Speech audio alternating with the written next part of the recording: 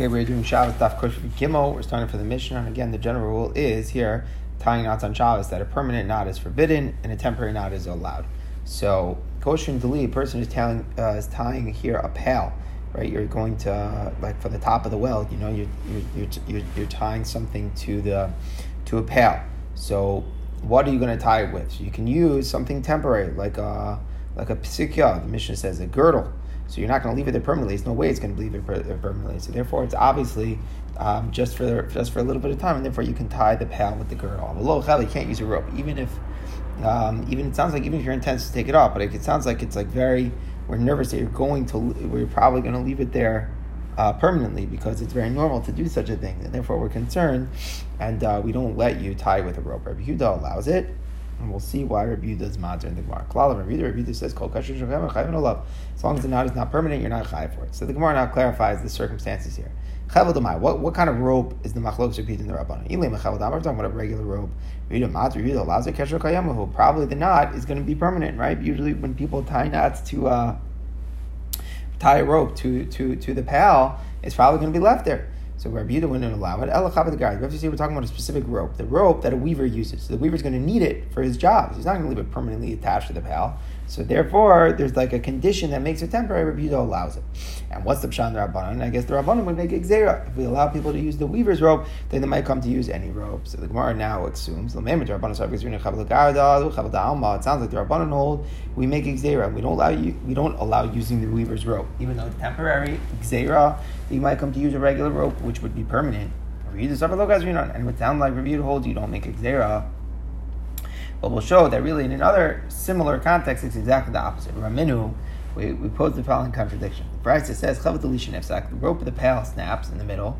You can't tie both ends, the ends together with the knot because it's going to be permanent. It's going to be permanent, right? You're keeping it there. So if it snaps in the middle and you want to tie it together, you can't make a regular knot. Ella unbo. What can you do? You can make a bow because the bow is not an asur type of knot, right? It's not a regular knot that's asur. It's a bow, and that's not part of this. So the Tanakama allows bows. Rabbi Yehuda says, you can make like you can wind something around it, like a belt or girdle around it. You can't tie it with a bow. So Rabbi Yehuda is prohibiting making bows. Why? It must be gzeira because you might come to make a real knot. Everybody agrees. The Gemara is assuming that a bow is not a real knot. It's okay. It's not a real knot. But the machlokas is if we allow you to use to make a bow, are you going to come to make a regular knot? So Kash Rabbi Yehuda, Kash Rabbanan, we have a double contradiction in the Rabbanan's opinion and Rabbi Yehuda's opinion. In our machlokas about tying the pail, Rabbi Yehuda was being more lenient with the weaver's rope because when he wasn't kosher, you're going to come to use a regular rope, so he was mekel. In this circumstance, Rabbi Yehuda is not letting you tie a bow. We're assuming because you might come to tie a regular rope, a regular knot. And the Rabbanan, the opposite is true. By the weaver's rope, the Rabbanan is saying we do not allow it because Gzeira, you might come to use a regular knot. And in this case here, with making a bow, the Rabbanan are makeover and they don't make the Gzeira. So the Gemara answers Rabbanan Kasha. It's not a contradiction in the Rabbanan. Different types of rope, people get mixed up, right? What's the difference between it? You can't really tell by looking at it if it's a weaver's rope, regular rope, which happens to be a weaver's rope people are going to take away. Okay, but we still make Gzeira that someone might think you could use a regular rope. But Aniva B'Kshir L'Mechlafa, no one's going to make a mistake between a regular bow and a knot. You could see the difference in the type of knot. So if a knot is asur, but a bow is mutter, just if somebody sees a bow, they're not going to assume a regular knot's mutter. In the opinion of Rabbi Yehuda, that's not a theory because the idea in the Bride, Rabbi Yehuda says you can't use a bow. It's not a gzeira. If we allow you to use a bow, you might come to use a regular knot. Ella, rather, you know what it is? Aniva gufa kshirahu. Rabbi Yehuda holds a bow is a form of a knot, meaning machlokas is simply is a bow knot a type of knot that's also to make on Shabbos. Rabbi Yehuda holds that it is. So it's not pshat. Rabbi Yehuda makes gzeira. Really, on things that are essentially mutter, Rabbi Yehuda holds like we're seeing here with the weaver's rope. I'll do the other bow. We don't make a gzeira. The idea there was that specifically Rabbi Yehuda holds that the bow knot is actually a forbidden type of knot. So if it's a forbidden type of knot, that's why it's a problem. It says the Gemara, Amar Rav Abba, Amar Rav Chiya bar Ashi, Amar Rav, Movi Adam Chavim Mitil Peso, Mikosh Bapar If a person can bring a rope from his house and tie one end of it to the cow and one end to it was like a little feeding basket. Right? The feeding basket would like go around, wrap around their neck, and they would like walk around with it, and they would have the food with it and eat it. So it's tied on one end here to the animal, and one end is tied to this feeding cleat. So we're not choshesh that he's gonna that he's going to, whenever you want to take it off, that maybe he'll only undo one of the knots, the other one, and he'll just slip the one off. No, we don't have to assume that. We won't have to be choshesh with that. We're not concerned. We assume that when he wants to take it off, he'll undo both ends, and therefore it's a kasher she'eino shel kayama. It's not considered a permanent knot, and it should be mutter. Says the Gemara, is that true? It's Rav Acha, who was tall, who's Rav Acha, Papa asked this kasha from a brayso. It says here, a rope, if one end was already tied to the feeding receptacle before Shabbos, so then you can tie the other end on Shabbos to the cow. But if one end was tied before Shabbos to the cow, you can tie the other end to the feeding receptacle. But you can't bring on Shabbos the rope from the house and tie on both ends. So the brayso seems to be saying that there's a distinction between making only the knot on one end. If it was already tied on one end, and you're making the second one, then we assume that one's going to be the temporary one, and for sure that one will be the one that's undone. But if it wasn't tied at all, and you're coming to tie both, then possibly it's also because you might only undo one. So it's a kasha on what we're saying. We're saying that you could bring the rope from your house and tie on both ends, because whenever you're going to take it off, you'll undo both ends. Here we seem to be saying, no, we're choshesh. If you're bringing it on Shabbos, you're going to tie both. That one, maybe you're only going to undo one of the knots, and it will be a kasha shel kayama, and it's also. So the Gemara says, no, there we're talking about a regular rope, and therefore it's also. Rav was talking about the weaver's rope. The weaver's rope, you're not going to leave it permanently because you're going to take it off to use. That's why we're meikol, and we say you can even tie both ends. But in a chanami, a regular rope, you can't tie both ends because probably you're just going to leave one. You're just going to leave one of them attached, and we don't know which one. Either the side that's attached to the animal or the side that's attached to the receptacle. But either way, one of them might end up being a kasher shel kayama. Okay, now the Gemara was on, just because we were talking about the weaver's rope, how it's not going to be a kasher shel kayama because you're certainly going to take it away. So the Gemara continues, Amar Rav Yehuda Amar Shmuel, Kli kivai mutar l'taltalin b'Shabbos. It's mutter to move the kalim of a weaver on Shabbos. Now the chiddush here is that there's a category of muksa, where it's really a mix of two things, where it's a klishim latzal is, or it's muksa machas chesron and kid. So two categories here are kind of being mixed, where something is made to do work that's also on Shabbos, and it's also something that you would never use for something else. Meaning, so like a weaver's kli, someone could say, you know what, you're not going to weave on Shabbos, and a weaver's kli is not the type of thing that you would use it for another purpose besides the job. You set it for the job, and if it's not the job, you don't use it. So since you're not using it for the job on Shabbos, because weaving is aser, so then it's completely muksa. So someone could have thought such a thing, and Rav Yehuda Amar Shmuel is saying that that's not the case. That it's not really muksa, it's not muksa chesron kiss. You would theoretically use it for other things. You wouldn't object for using it for something that's not for weaving. And therefore, if you want to move it for some other purpose on Shabbos, it would be permitted. B'amin and Rav Yehuda. What about the beams? The beams in the loom, right? The beams that were part of the loom, and remember the warp hangs from the beams.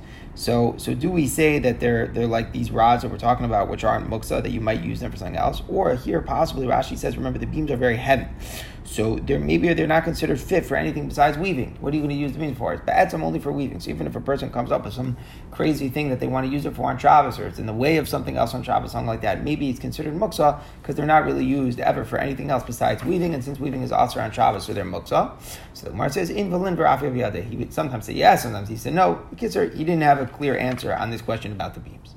Says the Gemara, Itmar, we learn about what other Amoram say about this. Amar of Nachman or Shmuel, Kliki Vay, just the regular implements that the weavers use, Mototam Shabbos, they're not Moksa. Afilu Kavadam with Tachton, even the beams, Avalo Amudim, but not the posts. So there were different types of looms, but again, there's the vertical, there's the ones that we were just talking about were horizontal. And then we want to talk about the posts that were vertical, that kept it all, the warp all in place.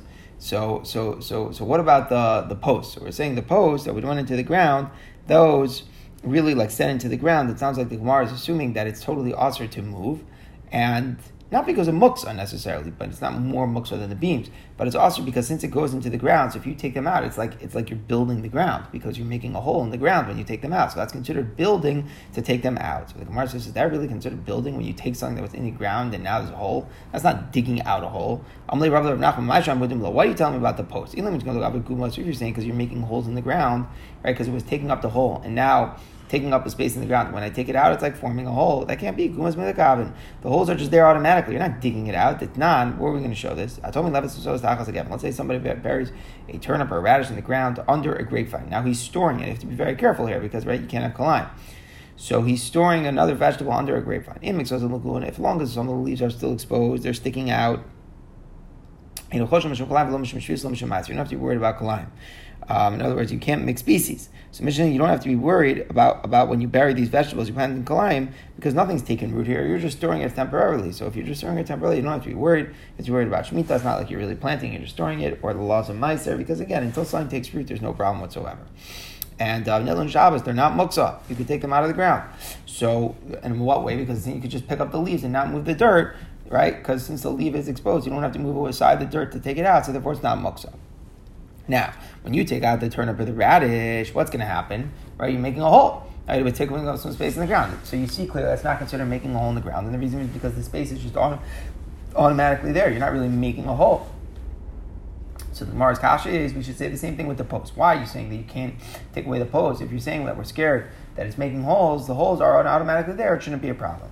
So the Gemara accepts this point, and the Gemara therefore gives a new reason. If it's in a field, you're not going to come to level the holes. You could take away, let's say, a vegetable from the earth, and it's not actually building, and after you're done, you're not going to come to fill up the hole, and level it, because you don't care. It's the field. Hachabavai is here, the weaver's posts are in your house. Also, the Shrei Gumos. We're concerned. It's not that it is an act of building to take out the post, but we're concerned that after you take out the post, you might come to level the holes in the ground that are going to be there because you remove the post. So it's Xer Darabana. If we let you take out the post, you may come to level the holes, which would be an Isra of Bona and Shabbos. So therefore we're saying even if the cleavers, the weaver's implements are not muksa, even including the heavy beams, but the post should not be moved on Shabbos.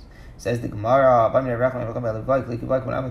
halacha the weaver's implements, right? The beams, because you move them, you can't move them.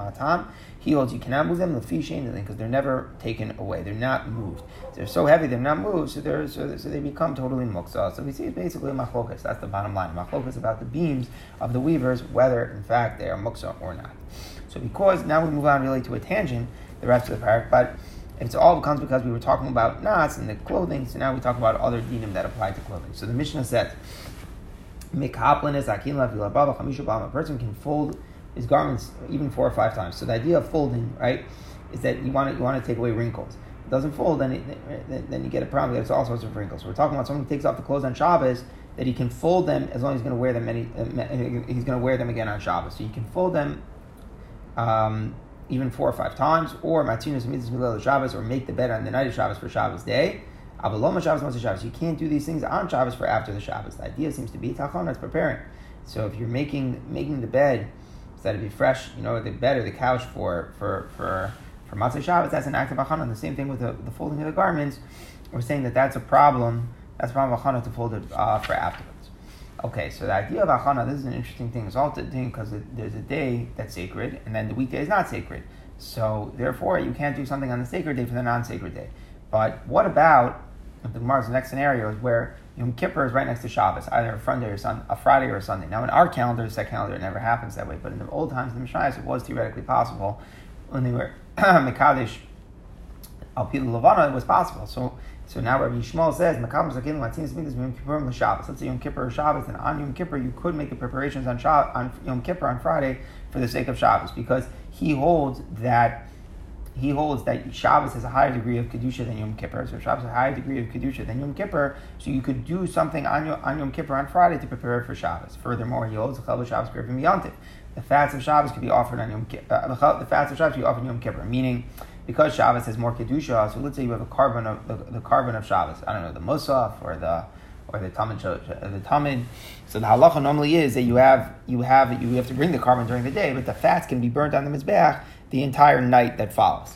So until the next morning. So what happens if, let's say, Yom Kippur was Sunday, and you have some leftover fats from Shabbos that you haven't yet burned on that Yom Kippur night, on that Motzei Shabbos? Can you burn them? Can you burn them on the mizbeach? So you're really doing Chil Shabbos, right? And Chil Yom Kippur, I should say.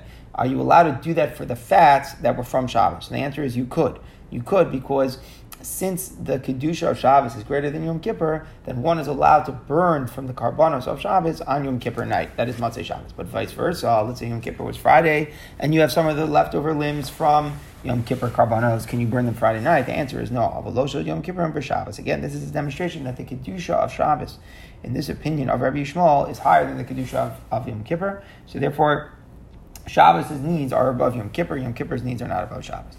Whereas Rabbi Akiva says that Shabbos and Yom Kippur are equal. Lo Shabbos, Shabbos, you can't do either one. He agrees they're equal, so you can't prepare it all from one day to the next. Okay, so now we said you're allowed to fold clothing. It was right as long as there was no you were doing it for later on Shabbos. There was no hachana issue. You're allowed to fold clothing. So now the Gemara gives all sorts of extra qualifications for what the circumstances are that you're allowed to fold clothing. So it's only true if one person is folding it low. If it's two people together are folding it low, then it's aser. What's the idea? They're going to stretch it out, smooth it totally. So it's much like fixing the garment. It's like a tikkun that you're making on the Rabbanan aser to fold it with this more complex method of two people. Even when it's one person, it's only true if it's new clothing. If it's old clothing, low. It's aser. Why? The new clothing is not so easily wrinkled, so it's not such a big thing. But old garments is like a big chashivas when you fold them up. It makes a big improvement. So therefore, it is aser to make this special folding. Even if they're new, it's only for white garments, which don't get so much better by folding. But the colored ones, it's aser. The colored ones, evidently, if you get very much improved the appearance when they were folded. Another thing, it's only true you don't have other clothing to change. If you have other clothing to change, then you're not allowed to fold it at all. So if you have other clothing to change, you're not allowed to fold on Shabbos. Big chiddush. And the Gemara brings that Tana says in price they wouldn't fold even the white ones if they have what to change. So big chumrah. So what we say today, the guy has his pants on Shabbos. He's going to bed Friday night. He's going to wear the suit the next day. Could he fold the pants? Are you allowed to do that? You're allowed to fold up the pants on Shabbos or fold the talis on Shabbos. These very interesting questions that come out based upon our Gemara. Amar Apuna. Now the Gemara moves in general to Hilchos Shabbos that a person should change their clothing for Shabbos. Amar Apuna. If someone has other clothing to change into from the weekday yachlev, you should change your clothes for Shabbos. What does a person do if he doesn't have other clothes? You should let down the weekday clothing. So the poor people, they would pick up the clothing when they were doing the work. They didn't want to ruin it. So if they don't have another clothing to wear for Shabbos, so to make it look like Shabbos, you lower down the clothing to make them like to the way rich people wear their clothing. Masker of Safra, it makes him look haughty. He's saying like, oh, no, I'm rich. So the Gemara says, no, he never does that day, but he knew with kavod, he's only doing it today on Shabbos. So it doesn't look like haughtiness. He's doing it clearly with kavod Shabbos. He's not pretending he's rich. The idea is he's doing a ma'aseh of kavod Shabbos. Now we look at where we get these ideas of kavod Shabbos from. The pasuk in Yeshaya says, you should honor the Shabbos when you're not doing your ways. How do you honor Shabbos? By this idea, your Shabbos clothing shouldn't be like the weekday clothing. Where do we see that there's an idea of honoring through clothing? It's like Rabbi Yochanan said, he called his clothing the things that brought him honor. So clothing are article of honor. So when the pasuk says honor Shabbos, it means with special clothing. By not doing your ways, what does it mean? You shouldn't walk on Shabbos the same way you walk during the week. The Gemara is going to explain the difference in the walking of Shabbos. From finding what you want, and your wants are aser. In other words, you're not allowed to do things that are for your own business on Shabbos, right? Like the Gemara says later, you can't walk to the edge of the field and what do I need to do here? What fertilizer should I do on Sunday? You're not allowed to do such an activity on Shabbos. But if it's for Hashem, it's for a mitzvah, then it's okay. So a person is allowed to, make shidduchim, or is that a very famous example? Chafsi Shemaim is mutter on Shabbos. The davar and speaking words, what do we learn from there? You shouldn't speak on Shabbos the same way you speak during the weekdays. That's why you're not allowed to speak on Shabbos about business, or cheshbonos. You're not allowed to do such a thing. The dibur asa, however, it's only speaking that's forbidden. Here, mutter, but just thinking about business is okay. A person, let's say, wants to think about a deal that he's doing. There's nothing asa about thinking about it on Shabbos. Says in all of these things are very understandable. What's this idea that you shouldn't walk on Shabbos the same way you walk on the week? How do you walk differently? So the Gemara says, like Ravuna Rav said, let's say someone's walking on Shabbos and he gets to a stream of water. If he's able to put the first foot down on the other side before the second foot, meaning that the stream is narrow, so you could just step right over it with one stride. Mutter, you're allowed to cross with him. Lav also. Why? Because you have to take a very wide stride. Since you have to take a very wide stride, that's not the way you walk on Shabbos. Shabbos we walk slowly, peacefully, not big strides. Says the Gemara, what are you supposed to do? If you're not allowed to jump, make a big jump over the stream, how are you supposed to go? Look, if we make you go all the way around the stream, that's just making it very long. It's annoying. it's a cumbersome way of traveling, so that's also not good for Shabbos to have that tercha. They have it, if you say maybe cross through the river, you're not allowed to cross through the river. Your clothes are going to become soaked with the water. Also, the might come to do slita to squeeze it out. Squeezing out clothing is malabin. It's a form of laundering. So if you're not allowed to do that, so we don't want you to cross the stream, which might bring you to malacha.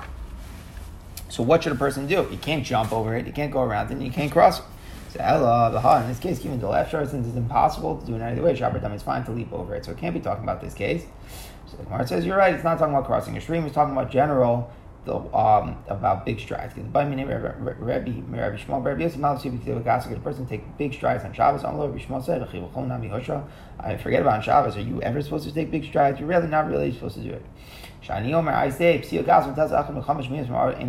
taking big strides takes away 1/500th of a person's eyesight. It literally takes away some eyesight for him. How does it come back? By making kiddush, or maybe by drinking the kiddush. Rashi says, and of the kiddush wine, it actually is able to restore some of the eyesight. So this is what it means. This idea of not taking big strides on the Shabbos. It's not even something that's encouraged during the week, but Al Kapanim certainly on Shabbos not to take big strides.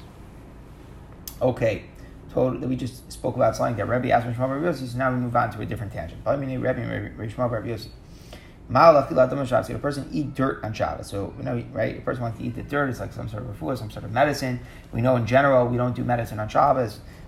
So is it okay to do such a thing, eating the dirt? So are you allowed to eat dirt during the week? It hurts your health. It's not good to eat dirt, and therefore you should never do it. Anyone who eats from the dirt above it's like he's eating the flesh of his ancestors, because a lot of Jewish bodies were buried there from the Gullus. You're not allowed to eat from the dirt of Baal specifically is very despicable. It's like eating all the gross crawling creatures that were there during the Mabel. Right? Hashem destroyed all the existence of everything, and where did they go? Bavel is very low, so we assume that they were that all of the animals and the creepy crawly things were buried in Bavel during the Mabel. Why is Bavel referred to as Shinar in the pasuk? Because all the dead people from the flood were dumped there. Like that's Lashon Shinar. Why is it called deep? It's called the Mitsula. They all sink there during the Mabel. There are those secular Muslims. It's like eating creepy crawly creatures if you eat from the dirt above them. What do you mean? It's already dissolved by the water. So how it's obviously dissolved by the waters of the flood. So how are we going to say that they were buried there like you're eating the animals? So the Gemara says, no, the point is that the earth is bad for one's health. Because we're Rabbanan. The Rabbanan said, don't eat it. There was a person who ate the dirt, and he had some cress.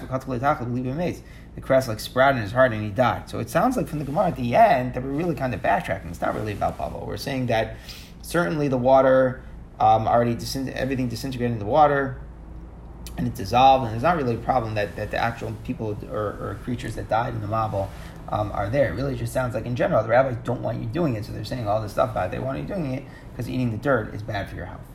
Okay, now we go back to Shabbos clothes. So we go to the story with Boaz and Rus. So Naomi told Rus to prepare herself to look good by the agreeing with Boaz. So she was told by Naomi, that you should bathe the sach, smear yourself with oil, the samt, similar saich, and go put on your clothes. So what is this clothing? Obviously, she's going to put on her clothing. So she meant go put on the special clothing for Shabbos. The pasuk says, "Tein l'chacham yachkem od."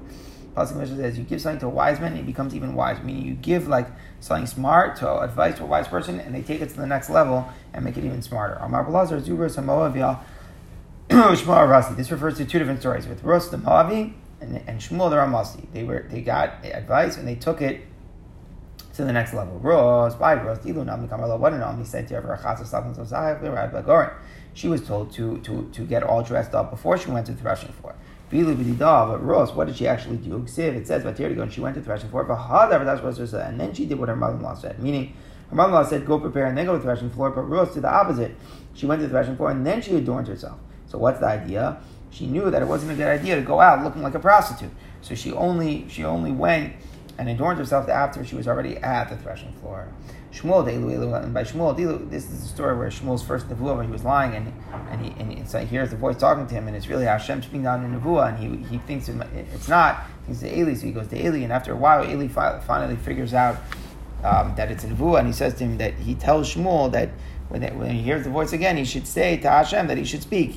What did Eli say to him? Shchav, go lie down. If the voice calls out to him, Martin, you say, Daber Hashem, speak Hashem, because your servant is listening. That's what Eli advised Shmuel. When Shmuel himself, when he actually went to carry the instructions, what does it say?